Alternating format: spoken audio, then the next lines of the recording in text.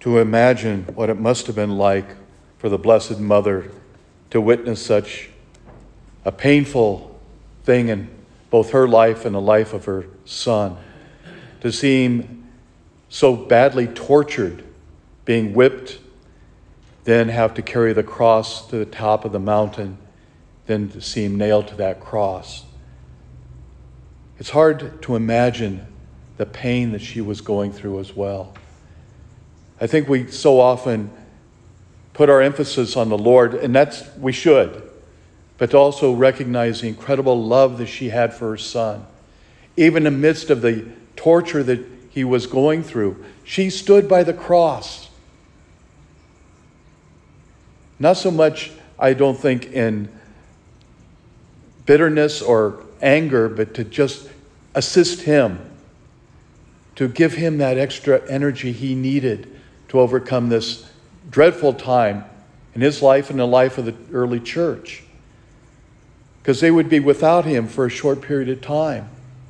And yet, she is really the unknown apostle, as it were. She was the one that would give comfort and grace to John and vice versa. The other day I was talking with another priest, and we were talking about the whole role of John and Peter. Peter, who was always the first to make a comment and to say what was going on in his life, trying to convince the Lord to step aside, don't let this thing happen to him. And the Lord saying, "Get behind me, Satan." Then you had John, the one who the Lord loved. I always found it fascinating. Here is John, whom he loved. He didn't put him in charge of the church. He put Peter because he knew Peter wouldn't be afraid to stand up and say something. But John, he gave to his mother. Isn't that incredible? The one whom he loved knew would take the responsibility of being with his mother. And vice versa, for his mother to be able to take care of him. The wonderful thing is the Lord gives us his mother to take care of us.